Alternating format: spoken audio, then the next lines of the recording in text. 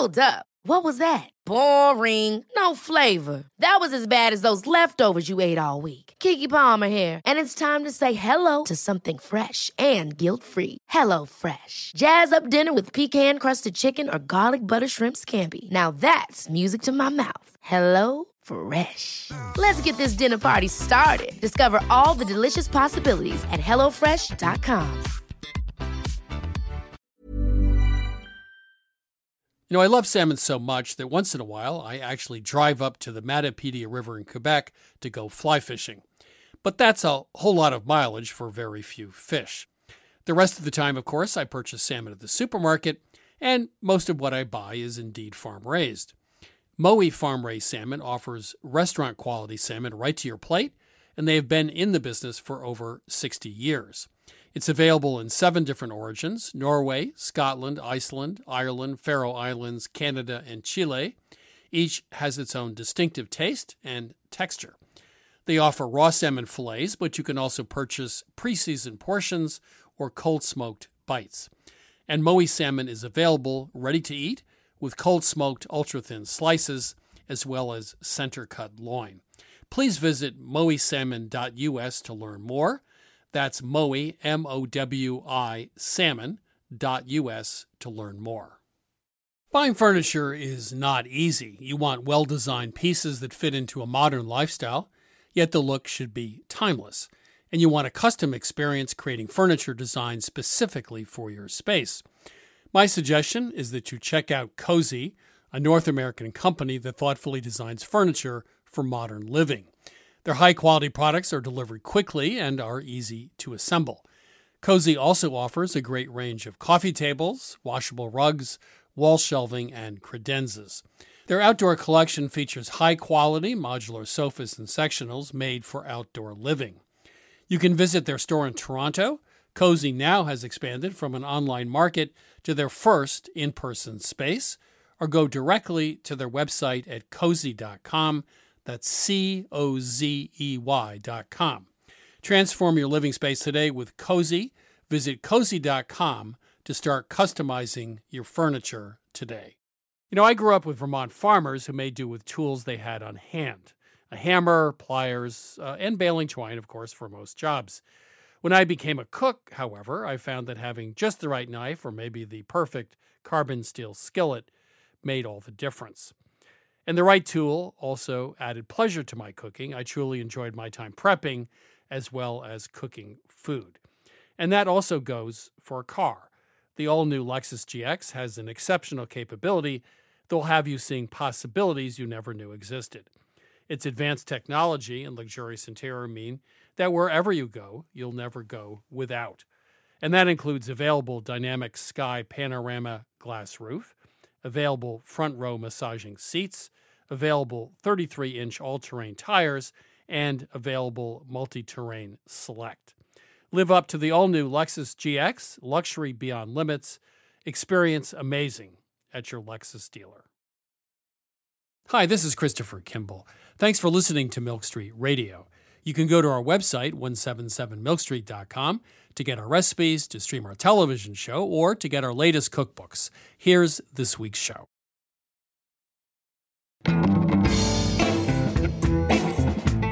This is Milk Street Radio from PRX. I'm your host, Christopher Kimball. Right now in America, we're having this conversation all of the sudden about immigrants and about religions and about backgrounds. And at the end of the day, I will only tell everybody, please, we are all in the same table. And I do believe that sometimes food is this amazing way to start telling you stories from people and faraway places. That was Jose Andres during a visit to his home outside of Washington, D.C. With over 20 restaurants, Jose is a master at mixing cuisines. Take his new restaurant, China Chilcano, where he mixes Peru, China, and Japan all on one menu.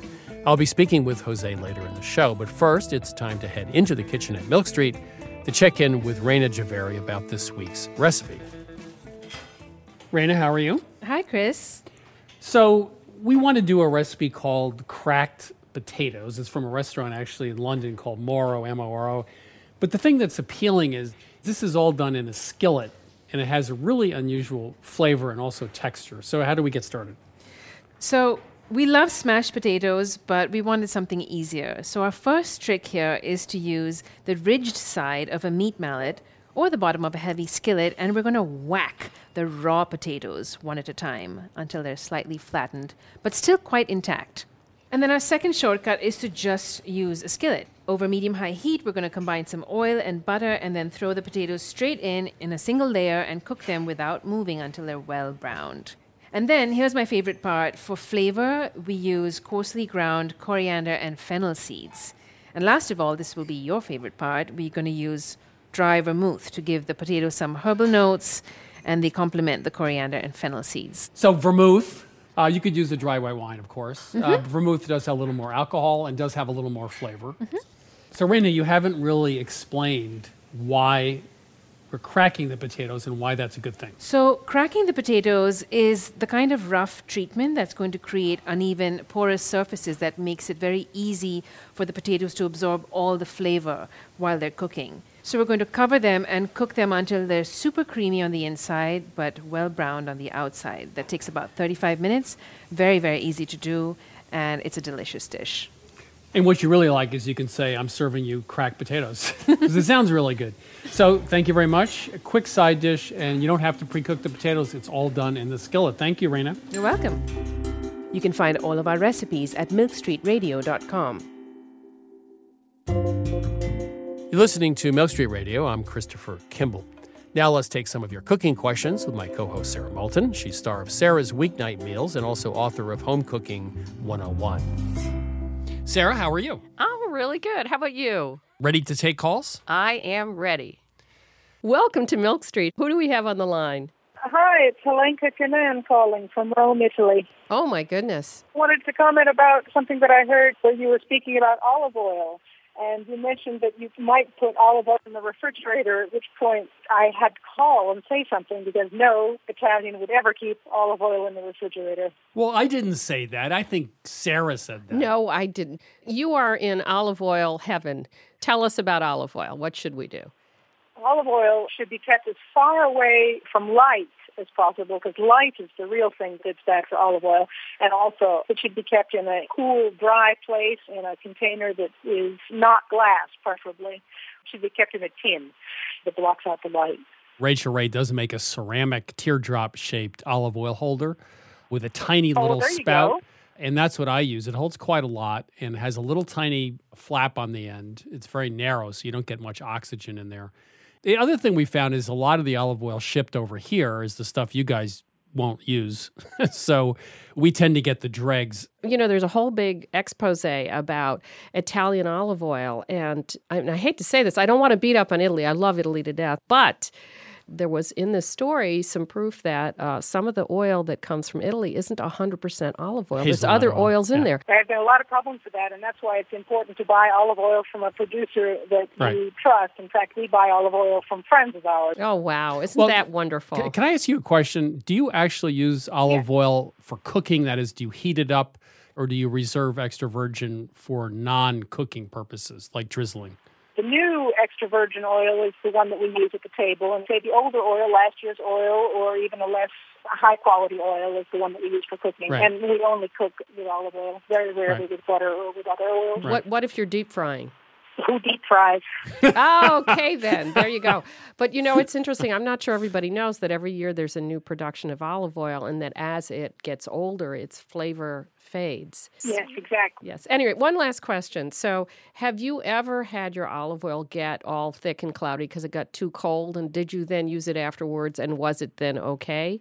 Oh, absolutely. When we go up to our house in the country where there's no heat, when we go into the kitchen, we regularly find that the olive oil has gotten hard. And then when it warms up again, it turns back into its regular shape. It has absolutely no effect on the oil at all. Now I'm confused. No, you started off by saying we were both wrong. Giving us trouble or whatever, criticizing us for the refrigerator thing. No, not criticizing. Just saying that no Italian would ever put their oil in the refrigerator. Right. But if it does happen to get cold, it's really not a problem. Okay. All right. Well, okay, that's definitive. Okay. All right. It's not cool. All right. Okay. Okay. Thanks so much for calling from Rome. Thank you.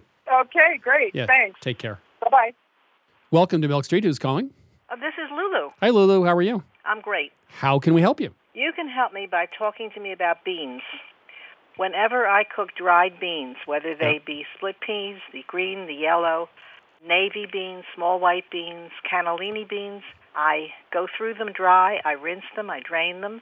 I either cook them starting then, or I soak them overnight, or I boil them for 2 minutes and let them sit an hour. They all have this foamy, scummy stuff that comes up to the surface. What is that? It's a water-soluble protein, and you can just let it sit there. Oh, my. Your life is now, everything's good because that's it. Just don't worry about it. My old aunt said it's part of vitamin B, and I said, how could it be? It would be destroyed by the heat. Sounds like you cook a lot of beans. You should be soaking your beans, though, overnight with salted water. Yes. I should or should not? You should. You should. They'll be much better. But not lentils and split peas. No, those cook. Because those cook within 20 minutes or whatever it I is. thought the salt made the beans tougher. No, that's an old wives' tale.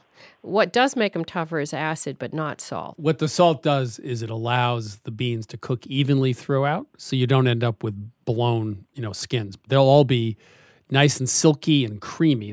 Huge difference in and texture. nicely flavored. Nicely flavored, and the whole bean will be intact. How much salt are we talking about? I would put in a tablespoon of kosher salt per quart of water. Okay. And let it sit overnight. And then drain it. And drain it. And rinse it. And rinse it. Okay. And then add salt to the water that you cook it in, too. Salt's crucial. Oh, I have been so abstemious with salt because understandably, everybody said that salt was a bad thing for beans, and they were just wrong about this one thing. Where was the salt industry in all of this? They should have I know, really. done a public service announcement. I know. That'll actually change your life. The beans will be much better. Oh, I'm so glad you told me. Yeah. So, and don't worry about scum. Let it sit there and then drain the beans. And when you drain the beans. Yeah. Fine. I'm talking about the scum comes when I'm cooking. Yeah, right. But he's saying when you're done, you're not cooking them in an exact amount of liquid. So you drain the beans afterwards and the scum will drain off. Right. Oh, well, usually I start adding vegetables after the beans have cooked halfway. You're still going to end up draining the water, right?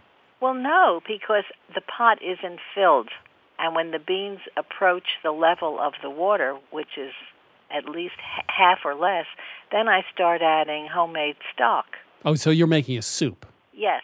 Got it. Sorry, we didn't understand that. Was a piece of data. We didn't understand that. Well, okay, then if you're not going to drain it out, you're actually making a soup, then just skim it off.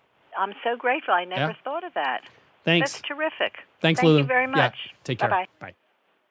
This is Christopher Kimball's Milk Street Radio. If you'd like your cooking question answered, give us a ring anytime. The number is 1-855-4-BOWTIE. That's 855-426-9843. You can also email us at questions@milkstreetradio.com. Hello, who's calling? Veronica.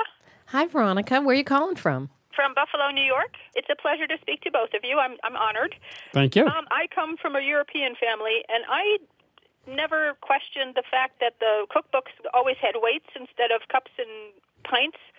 I was watching the British Bake Show, and I realized that Europeans tend to weigh the ingredients, and Americans tend to half cups, full cups, whatever.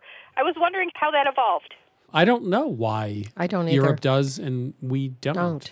I know actually, because I've read a lot of 19th century cookbooks, until the 1880s and 90s, even the cup and tablespoon wasn't standardized. They had something called a silver spoon. They would have a rounded tablespoon. They would have a sort of walnut of butter, or a knob of butter. Yeah. It was extremely imprecise until about 1890 when the cookware industry started to standardize measurements. So you'd have a teacup of sugar. Yeah, that's what I seem to remember from the old cookbooks as a teacup. And that's not consistent either. I just wonder whether American cooking, relatively speaking, was not as fine and developed as a lot of. Well, they weren't doing torts and multi-layer things, and maybe a pie, for example, wasn't that crucial to get everything just right. The Americans came from England, or they came from Europe, so I would have thought they would have had that same background. Yeah, but if you look at the books from the 19th century, with some exceptions, like Charles Randhofer around 1900, but most of the cooking wasn't that on a very high level compared to what was going on, let's say, in baking in Europe at the time. I mean, part of it was they were just trying to get settled and just carry on and get through the day. Mm-hmm. I mean, if you look at Fanny Farmer, the Settlement Cookbook, and some of those, it's not really at the level that you find in Europe at the time. So maybe that was part of the reason, but I don't know. It just took a while to evolve because, they didn't have the materials here. Yeah, my wife tells me I'm still evolving. I'm trying to. One hopes. Yeah. So I don't really know, but you should use a digital scale. Make sure you get one that does ounces and grams, and you can switch back and forth easily. They should all tear, which means if you put a ball on the scale and hit the button, it'll go to zero. And the good thing there is, as you know, if you are weighing more than one ingredient, you can keep tearing. So you don't have to take things in and out of the bowl. Yeah. So, Veronica, you do have a scale. Yeah. I do. I have the European one that my mother brought, and then I have a digital one. The things you really definitely want to measure is flour, absolutely, because if you do it just by volume, you can be off 20% easily. Yeah. Sugar's not so hard, but I think flour is really the key one. thing. Yeah. All right. Thanks for calling. Thank you very much. Pleasure. Bye-bye. You're listening to Milk Street Radio. I'm Christopher Kimball. After the break, I travel to Washington, D.C. to chat with internationally recognized culinary innovator, Jose Andres. I'm Christopher Kimball, and now here's a word from our friends at Allagash Brewing Company, who love food as much as we do here at Milk Street. Hi, this is Jason Perkins. I'm the brewmaster at Allagash, and I've been making Allagash White in Portland, Maine since 1999. So a white beer is a very old style of beer. Traditionally, it was brewed with spices of some type, typically coriander and orange peel. And I think one of the things that makes Allagash White distinctive and different is the rare combination of complexity and drinkability. And it's sometimes remarkable to stop and realize that I never get tired of it. I'll open a can or I'll pour a glass and the first sip and I'm like, man, this beer is good. There are a lot of different ways that folks can enjoy an Allagash White, and here are some of the examples of what folks here at the brewery like to do. My favorite thing to pair with an Allagash White is simple, beautiful seared scallops over a bed of fresh greens with blood orange and shaved fennel. My favorite would probably have to be like an Italian or a hoagie. Capicola, pickled vegetables, crusty bread. It's got that nice lemony, zesty character that just gets you ready for the next bite. The ultimate pairing for me is this dish called bossam, which is this big pork shoulder with salt and brown sugar. We also call it candy pork in my house, and a little scallion ginger sauce. It's lettuce, rice, pork, sip of white, lettuce, rice, pork, sip of white, and it's just perfection. My other top choice was a hot dog. Just have a hot dog and have an Allagash White. You don't need to dress it up. There's something about mussels with beer, especially the white, that is just so good. I feel like it goes really well with different soft cheeses that aren't too dominant, but then also with spicy Indian food. So I think it's just really versatile. I could imagine something like lemon meringue pie. That would be really nice. Pairing Allagash White with carrot cake is a thing of beauty. This maybe sounds really boring, but pepperoni pizza. I feel like after a long week, having a nice warm pepperoni pizza and a cold Allagash White is just you made it. You did your week. You deserve this pizza. You deserve this beer. It's perfect in summer. It's perfect in winter. I haven't really found a flavor that I don't think works really well with Allagash White. Yeah, so not only do I drink it while I cook, I often cook with it. So if I'm creating some kind of stew, I'll add a little bit of Allagash White to it.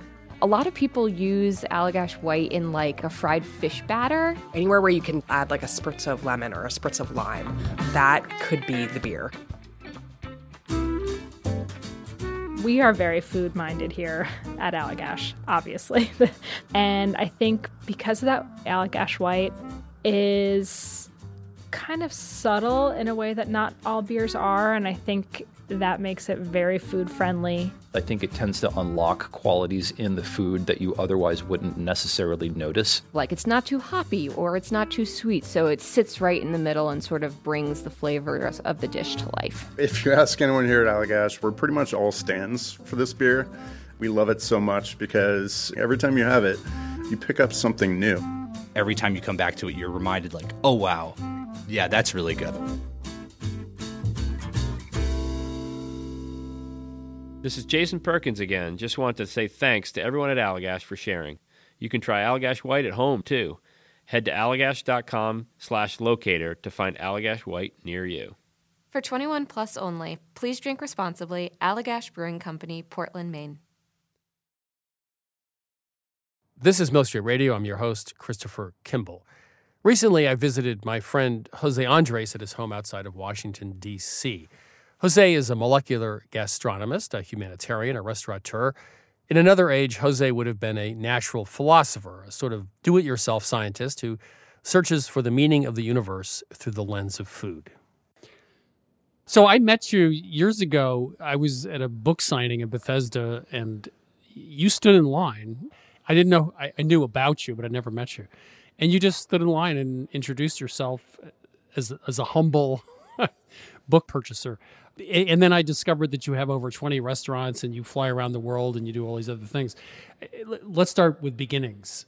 Where'd you grow up and how did you start cooking? So yes, I was in line waiting for you because I wanted to meet you because I've been I always had a crush on you, on your how perfect your recipes are. And really when I knew you were coming here so many years ago and you had this big line of people waiting first to hear from you and second get one of your amazing books, it was too good to be true. So yes, and now I'm so proud to call you a friend after so many years. About my beginnings, I come from a working family. My mother, my father, they were nurses, enfermeros. I was born in North Spain, Asturias. My mother was from Basque Country. My father was from Aragon. We moved to Catalonia very early on. So even in my own country, I've been an immigrant all my life. I arrived to the States first on the Spanish Navy on a sail ship as a Navy boy. And when I finished my military service, I got the opportunity to come back to America. And here I am, 25 years later, and I am an immigrant. I've been an immigrant all my life. And I think that's why what I love about cooking so much. Than a person that loves eating, and a person that loves cooking, and a person that loves to have many different ingredients in their kitchens, that means that they love everything immigrants are all about, because we all are immigrants one way or another. I interviewed Naomi Duguid, Sweet, Sour, Salty, Bitter, Burma, some other books, and she told me a story of being in Armenia, I think, in the late afternoon. She didn't speak the language. She was in an orchard. A woman brought her home, served her an apple and tea, and she got quite emotional. And she said that was the moment when she realized we were all just sitting around the same table, which I love that image. And it seems to me, you mentioned immigrant, this idea of our food versus their food, it was called ethnic cooking, which seems ridiculous to me. Do you agree with that? Like we're all just sitting at the same table? Oh, sure, we are sitting at the same table in so many ways, in ways we don't realize. And I do believe that sometimes, yes, food is this amazing way to start telling you stories from people and faraway places. Right now, in this DNA in America, we're having this conversation all of the sudden about immigrants, and about religions, and about backgrounds, and about if you are white or black. And at the end of the day, I will only tell everybody, please, open your refrigerator, just go to a supermarket, just read the story of the hot dog, and read the story of the ketchup, and anything else you want. And there you're going to see that yes, everybody is who they are. We all should know where we come from. We all should know where we belong. But between the coming from and the belong is this amazing story that can be told through food, that at the end, yes, I agree, we are all in the same table, But the more important is not like you know that you are at the table and you are part of the table, but that you know who you are with at the table. So know your neighbor, know who they are, look at them in the eyes. And it's okay that you know who you are and that you are proud of who you are. But the true pride should be in you knowing who others sitting in the table are too. As usual, you are more eloquent than I am. Well said. You told me a story a year ago. You were in Mexico City at the home of a couple. I think one of them was from China and one was from Peru. Is that correct? And then you were in the middle of a restaurant launch. You called your manager that night and said, "Stop. We're not doing what I said we were doing. We're doing Chinese Peruvian." Could you just tell that story? Yeah, we were actually in Lima, Peru. Oh. But could be that the same story happened right there in Mexico because something like this happened. But I'm in Lima, Peru, and in Mistura, which is an amazing food event. And the child of the great Gaston Acurio, one of the legendary chefs of Latin America and the world, more than a chef, a politician, a thinker. And I was with Gaston having a great time, and I was opening this Chinese restaurant after many years traveling through China. And all of a sudden, you learn, you read about the connection between China and Japan and Peru.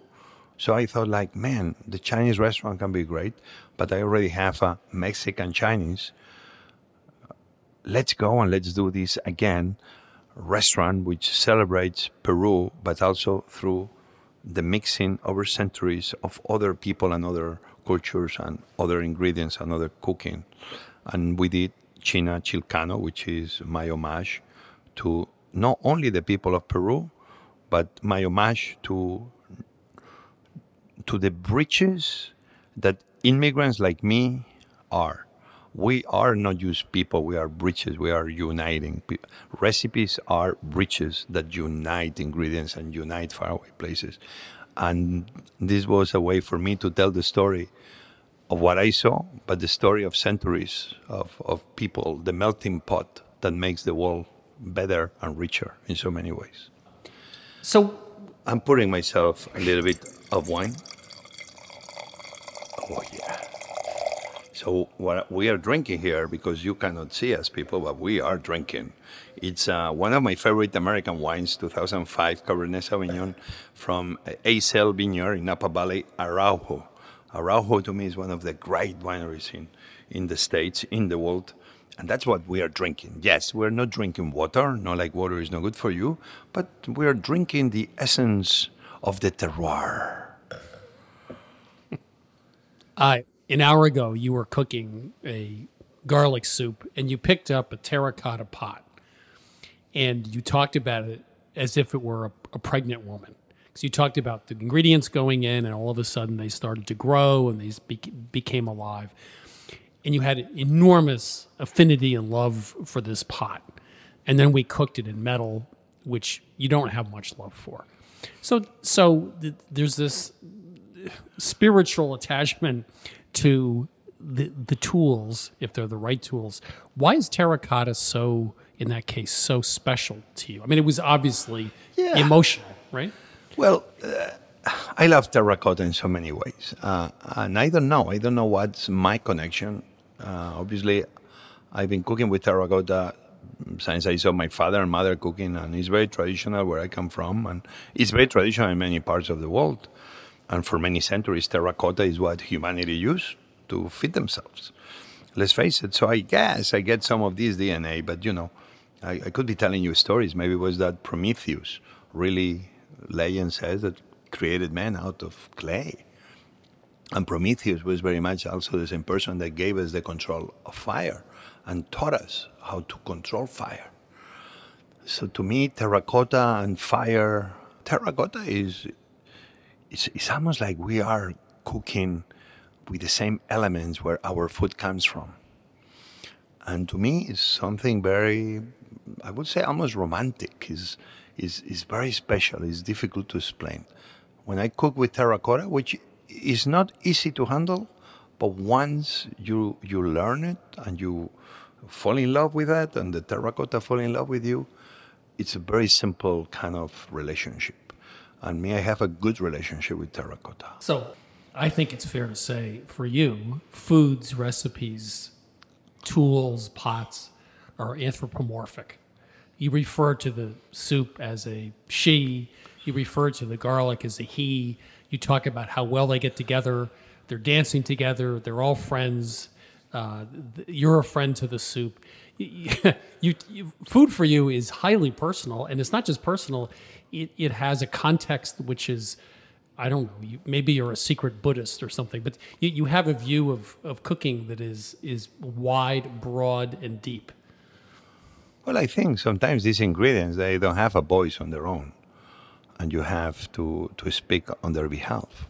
I don't know why and when I began talking to them, like if they are present, but I think to me it's been always very natural. It's like, I don't see anything wrong speaking to your tomatoes. What is very clear that if you don't speak to them, they'll never speak back to you because they're super shy. I think we take our farmers for granted. I think we take our oyster farmers and fishermen for granted. When you go on a boat for 24 hours and you see how hard it is to bring us a piece of fish, is really very humbling. So I always try to really have that very unique connection, because if I am a cold-blooded chef that only buys ingredients and invests in restaurants, and then you transform those ingredients in dishes and I sell them without any further connection to that food, it's very difficult to really be a chef, because at the end you are being a translator, you are being an ambassador. And to be a good translator and a good ambassador of your ingredients, you really need to know them. I don't know if you're hopeful about the future or scared to death about the future or something in between, but when you look at what's going on in the kitchen today, here and around the world, does that make you more hopeful or less hopeful? I see that we have a big problem with hunger today in the world. So this is a problem that we have, but I only see it as an opportunity. Because if we can be bringing the few billion people that still go hungry today every day, imagine what this can do to the world economy. So chefs like me, what are we doing about it? Well, I'm a cook, and I'm a cook thanks to the stove. I'm a cook thanks to the fire. I realize that I'm going to be concentrating the rest of my lifetime to make sure I bring a cook stove to every single poor person in the world. Because if I bring a cook stove, they will not inhale the smoke that is making many women sick or even die. If I bring them a clean cook stove, they will make sure that their children don't have to be every day picking up wood when they cannot buy charcoal, instead of going to school and receive proper education. When I give them a good stove, they will stop cutting so many trees that is creating deforestation and many problems. So I realize that if we bring cook stoves to the world, we can end hunger and poverty. So I'm hopeful, because there's plenty of opportunities for us to end hunger and poverty. But then here at home, we have many opportunities too. We have a farm bill that is not working because it's not serving the people of America. It's serving the few corporations. Why we don't give the same subsidies to the small farmer that can create so many jobs all across the poorest areas of America? The way we eat is a vote. What we should be feeding our family is a way of voting, is a way of democracy. And today, the army of people that believe that food can change the world is growing. And I'm hopeful, because I think that more of us involved, we will create a better world. That's why I'm hopeful. Jose, thank you. Thank you very much for having me. My pleasure. That was Jose Andres, chef owner of the Think Food Group, which has over 20 restaurants worldwide. You know, I'm amused when friends are surprised when someone they think they know, usually a celebrity, is actually a complex human being. The comedian is actually serious, the slapstick actress graduated from Oxford, or the wild and crazy chef is a humanitarian. So let me tell you two stories about Jose. Late one evening, he invited me to a private club in Washington that had just made him an honorary member.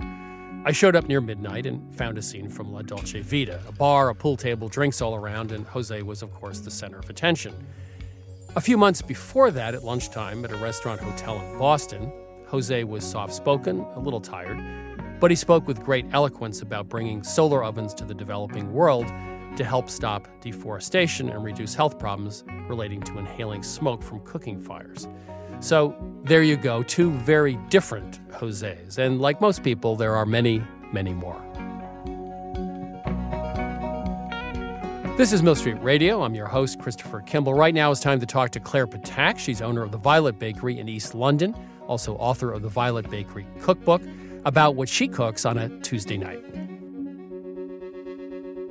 Welcome to Milk Street. Thank you. Happy to be here. So it's Tuesday night. It's 5:30, and you need to put dinner on the table. Any suggestions for, half hour, 45 minutes to get something on the table? Ooh, yeah. Half hour, 45 minutes.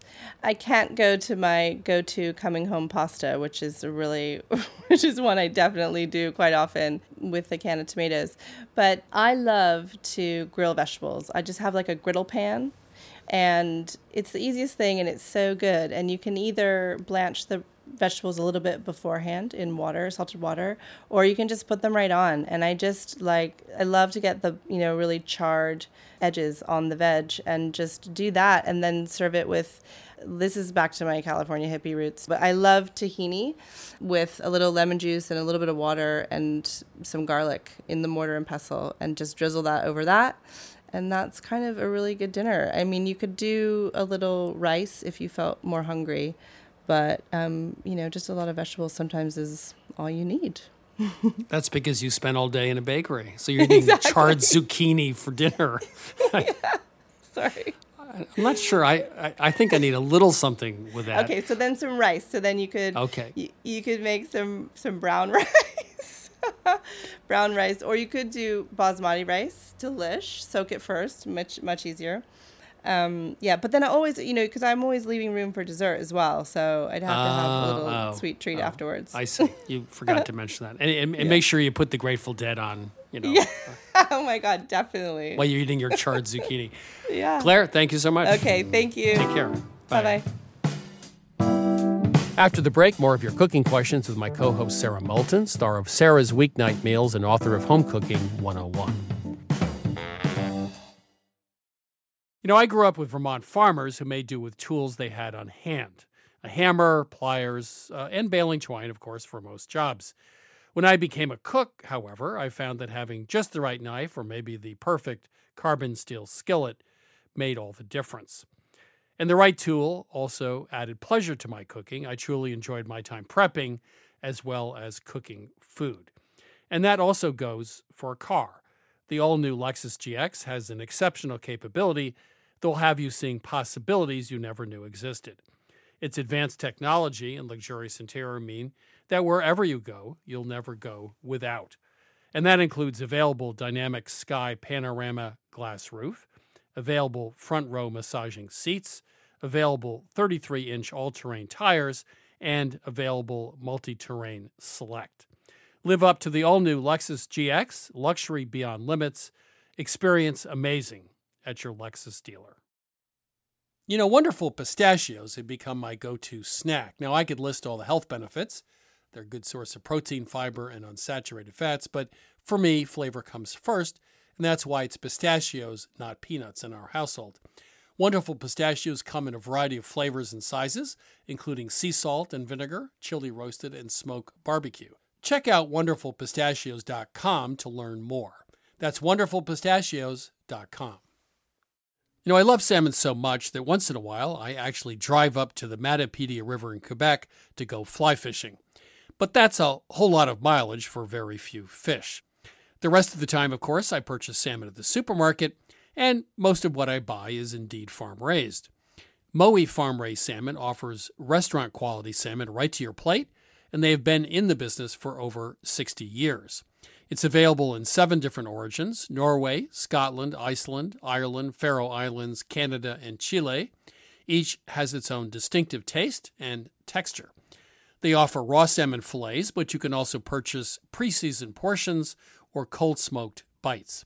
And Mowi salmon is available ready to eat with cold-smoked ultra-thin slices as well as center-cut loin. Please visit mowisalmon.us to learn more. That's Mowi, M-O-W-I, salmon.us to learn more.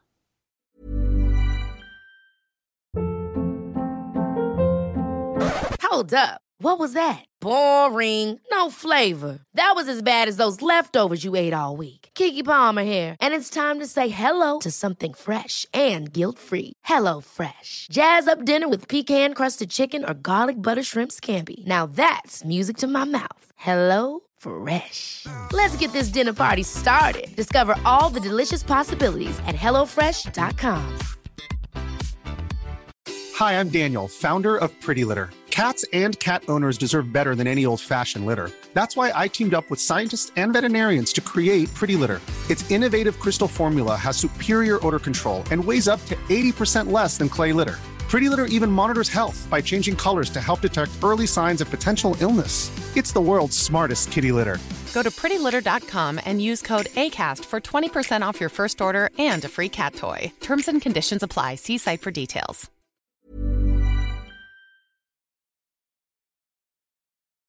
This is Milk Street Radio. I'm your host, Christopher Kimball. Right now it's time to take some calls with Sarah Moulton. Sarah, are you ready to go? I am very ready, Chris. Welcome to Milk Street. Who's calling? Hi, my name is Nelson Ayala. I'm calling from Delaware. How can we help you? So I have a question about making a cheese sauce, and from what I understand, it's called a bechamel, I guess. And I have just figured out that you're not supposed to use bagged cheese because it has starches on it, Right. and that causes the cheese to clump up.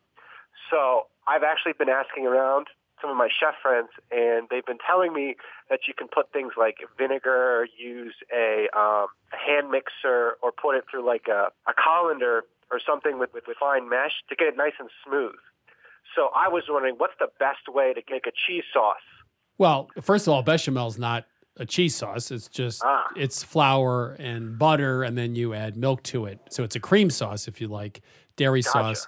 A Mornay would be a cheese sauce. I'm speaking to the French expert. Well, with Gruyere. The only trick with any kind of sauce with cheese is you want a fairly young cheese that has a fair amount of moisture in it because it'll melt properly.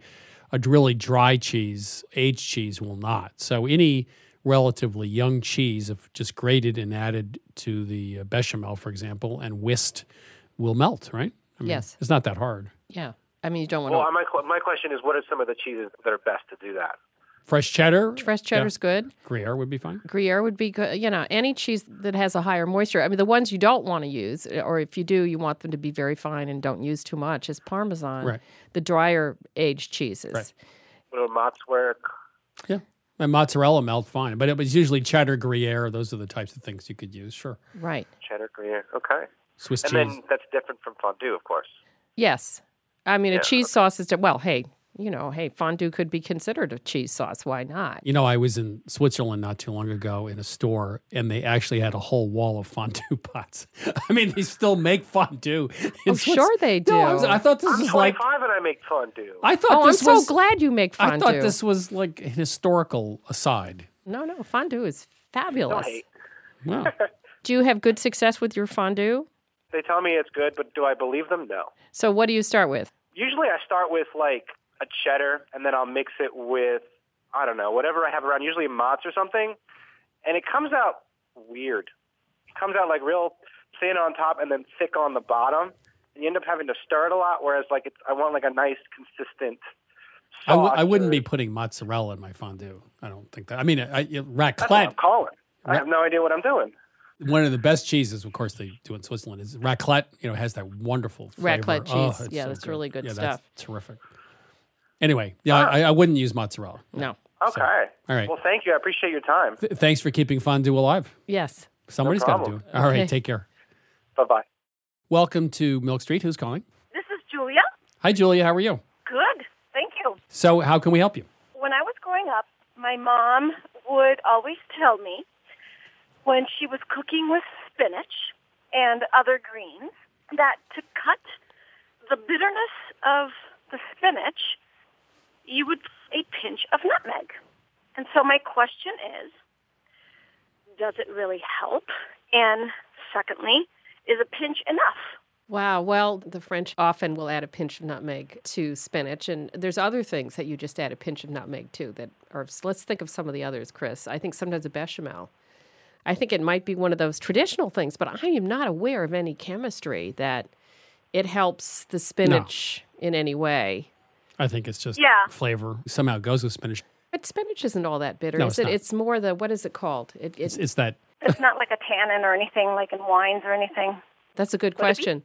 Chris and I just looked at each other Well, like, that's an I think interesting idea. This is our last week of Milk Street Radio because we can't answer Well, no, such but, a basic question. No, but I'm thinking that there's something that's in spinach. When you squeeze it, I can't remember what it's called. You know what it is? I What? do remember. It's oxalic acid. Right. yeah.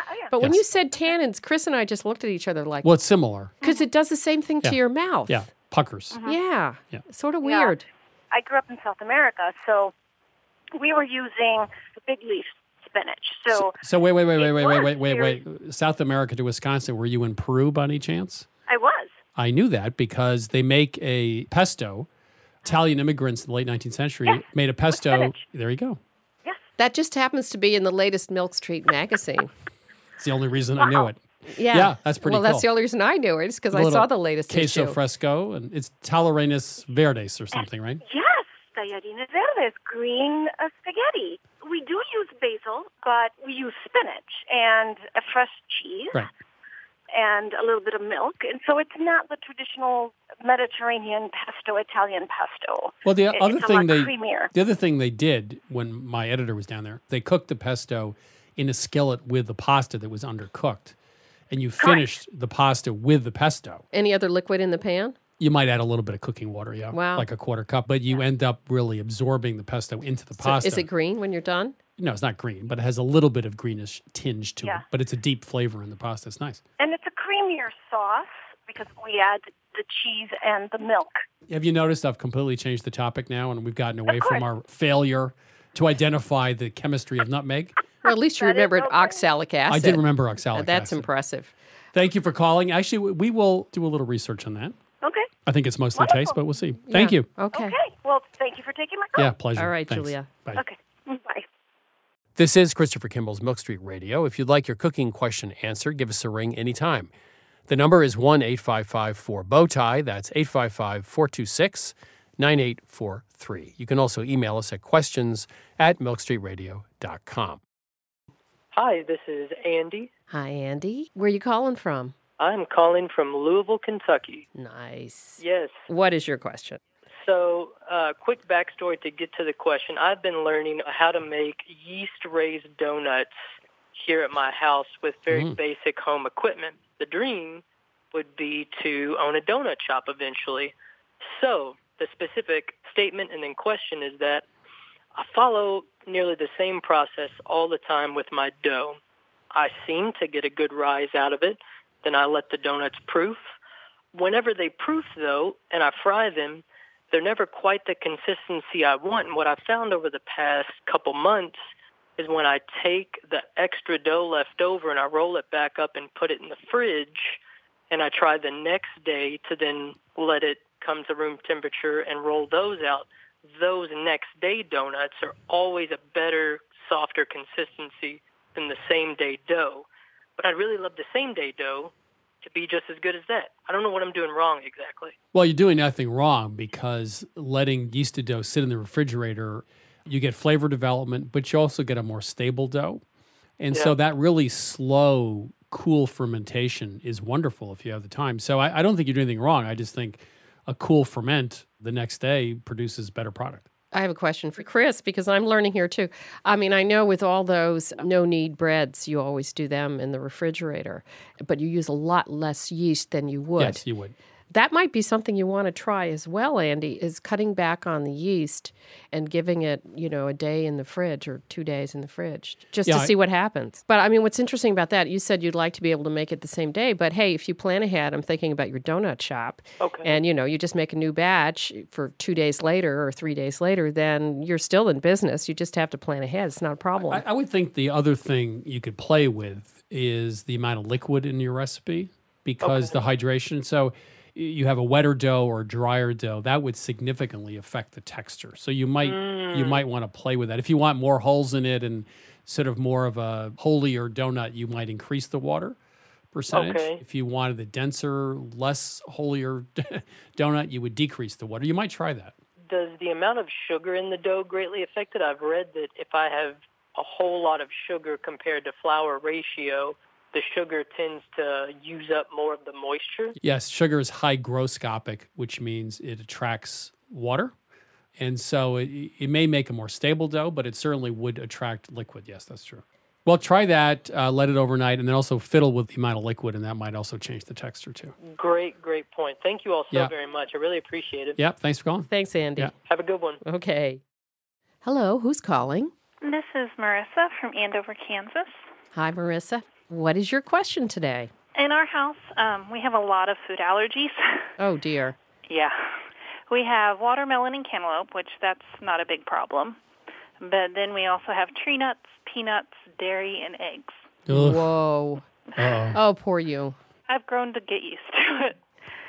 The real question I had was I've yet to figure out how to make brownies without eggs.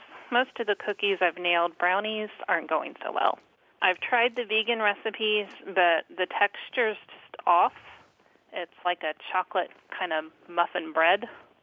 Even if I just try to use a brownie mix and put flax eggs in it, it ends up an oily mess. So the question is what are eggs doing in the brownie batter, and how can I work around that? Well, Ghirardelli, I remember years ago we did test the mixes, and the Ghirardelli brownie mix was actually really fudgy and chewy. But I mean, it was have really egg. good, but it probably has eggs in it, eggs right? in it, yeah. It doesn't, actually, and that's the one that turns into an oily mess if you use flax eggs. And I've tried reducing the oil, and it's still just not right. Wait, they call it flax eggs? What's flax eggs mean? You mean it's not flax seed? You take 1 tablespoon of ground flax seed and you mix 3 tablespoons of warm water and you let it gel. Oh, I see. And that acts as a binder and for cookies and things like that. Has it worked for you in other recipes? It works for me in everything else. Ah, interesting. Well, the eggs in a brownie mix, their yolks are emulsifiers, which means that one end would attach to oil and the other end would attach to water. And that's why you get the right texture. Okay. It sounds like the flax seeds, hydrated flax seeds, are just creating a thick texture, but I don't think it's an emulsifier necessarily. Which is probably the problem. I'm going to throw out a wild and crazy idea. Don't eat brownies. Okay. No. Have you heard, Chris, I'm sure you have, about what chickpea liquid can do? Yes, I have. It's called Aquafaba. It's the name they've given to it. So somebody figured out, I forget who it was, that if you took chickpea liquid, the can of chickpeas, or if you cooked them yourself and drained off the liquid, and took that liquid and beat it and added sugar, you'd end up with meringues. Likewise, you can use chickpea liquid in place of egg yolk to emulsify a mayonnaise. Really? Yeah. Oh, I didn't know that last part. Yeah. No. So, but I can't tell you, unfortunately, how much chickpea liquid you should use. How many ounces is an egg? 6. Can't remember. No, it couldn't be for one egg, would it? No. I know. You could even Google it and figure out how many ounces. And I'm not sure it'd be the same amount because it's the egg yolk that does the emulsifying. It could be a goose egg. Is 5. A humongous dinosaur egg a might really be 6 big ounces. one. Yeah, no, I don't think it's a. But at any rate, I would try the chickpea liquid. And if you want, That's a good idea. Google Aquafaba.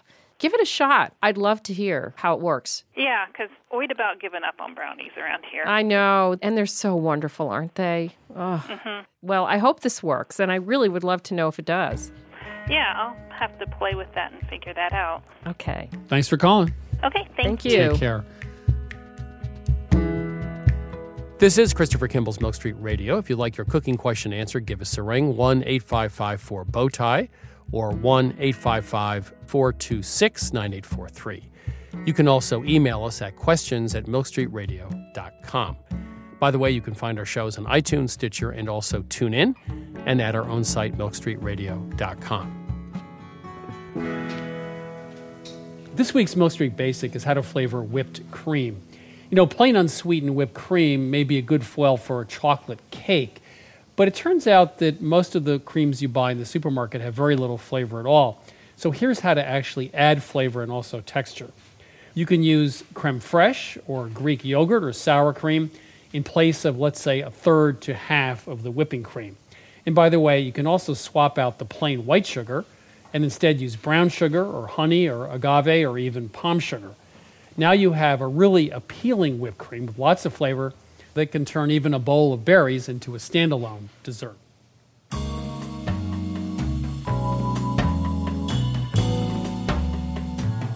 Right now, it's time to talk to regular guest Dr. Aaron Carroll. He's a professor of pediatrics at Indiana University School of Medicine, also a regular contributor to the New York Times Upshot column.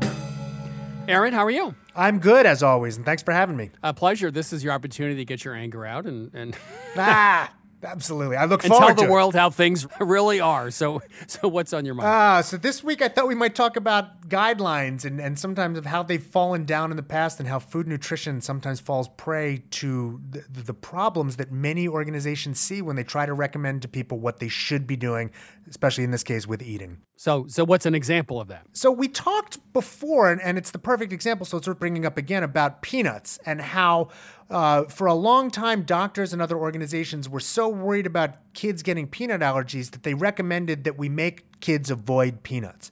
And that as research evolved, it turned out that, yeah, of course, kids with allergies should avoid peanuts, but by making all kids avoid peanuts, we probably made things worse.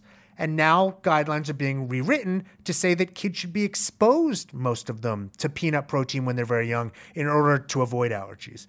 And this is a great example of how we sometimes make wide, broad-spread recommendations that we don't really know enough about, and that winds up leading to problems. And with nutrition, we say that something is not great for one group, and then we say, well, everyone should be eating that way, be it low fat, low carb, low protein, whatever it is.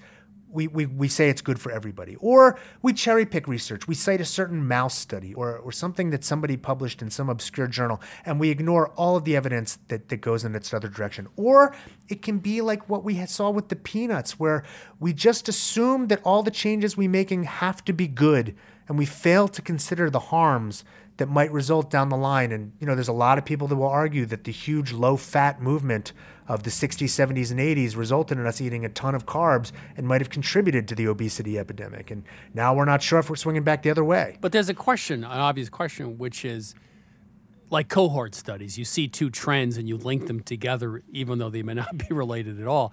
Mm-hmm. When you look at this research in retrospect since the 1940s or 50s in health and food, et cetera, some of it is ludicrous. I mean, just ludicrous. The margarine thing, we went after fat, but we didn't go after sugar, et cetera, et cetera. So there are two choices. A, follow the money, like somebody stands to make money off of a particular outcome in research. Or two, there's just something wrong about how we do research and the medical or the scientific community just doesn't have its rules and regulations in place. Is it both? Or I just don't understand. I think it's both. I don't think it's a choice. I think that the truth of the matter is it's all those and more. Sometimes when we talk about conflicts of interest, we fixate immediately on the financial conflicts of interest, on the idea that, it must be companies or it must be real money drivers pushing it. But we fail to acknowledge academic conflicts of interest, that people's careers are built on certain hypotheses and that they don't want to see that disproven.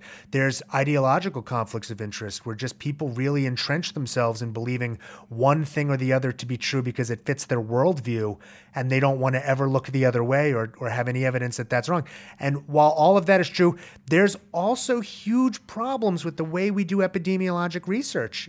Positive results are more likely to get published. We call that publication bias. Shocking results are more likely to get published. So if we do 10 studies and 9 of them show no association between some food and cancer, no one really cares. No one's going to publish that. But the 10th study shows a big positive relationship. That's much more likely to get published and hit the media. And so a lot of the times what we see with big cohort studies is you make a big enough study, you're going to find an association if you test enough things, and that's what makes the news. And then we figured that must be true. And unfortunately, those don't hold when we do careful follow-up clinical trials. Well, that was my next question. You're a doctor, a pediatrician. You know how to look at the research. For someone like me, who's not a doctor, what's your advice to me? Ignore all nutritional advice or what? Well, part of it is when you read news stories about studies, you have to recognize that there are many different kinds of studies. And studies that are just looking for associations by doing either what we call case control studies or cohort studies, they're good for hypothesis generation. Well, could you explain what a cohort study is? Sure. So a cohort study would be when we take a large group of people, follow them for a period of time, and then see how outcomes differ and also how some factors differ among them. So perhaps we see were men more likely to get something than women, or were older people more likely to get something than younger people. A case control study is even weaker, but that would be when we take people who have a certain disease or bad outcome, we pair them up with people who didn't, and then we try to figure out what's different between those two groups. Those two types of studies are good for what we call hypothesis generation, or for trying to figure out if maybe there's a link, maybe some idea, maybe something we should be worried about that we should then go out and test in a controlled trial. So if we looked and said, hey, it turns out that red meat causes colon cancer in these cohort studies, then maybe we should do a trial where we feed people different amounts of meat and see if they actually change their rates of cancer. And in the cohort studies, we find that there's often these big links that we can see, but when we do follow-up clinical trials, those links those causal pathways are much harder to tease out. So at the end of the day, you put down the newspaper, put down the computer, and eat. Well, that, and I also, whenever a doctor or anyone else tells me what I should or should not be eating, I ask them for what the evidence is behind it. And if they don't know the answer, or if it's a lot of vague associative cohort studies or case control studies, I'm much more likely to ignore their advice than if there's the solid weight of good randomized controlled trials behind it. Dr. Aaron Carroll, thank you. Thank you. Great pleasure.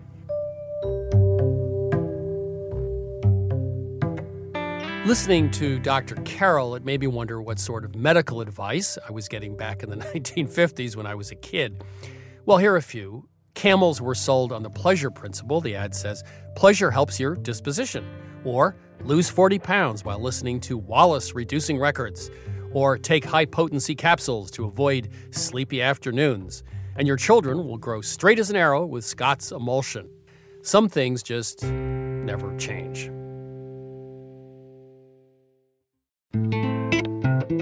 Thanks for listening to Milk Street Radio. You can listen to our weekly shows on iTunes, Stitcher, and TuneIn. Also on our very own website, milkstreetradio.com, where you can also download each week's recipe.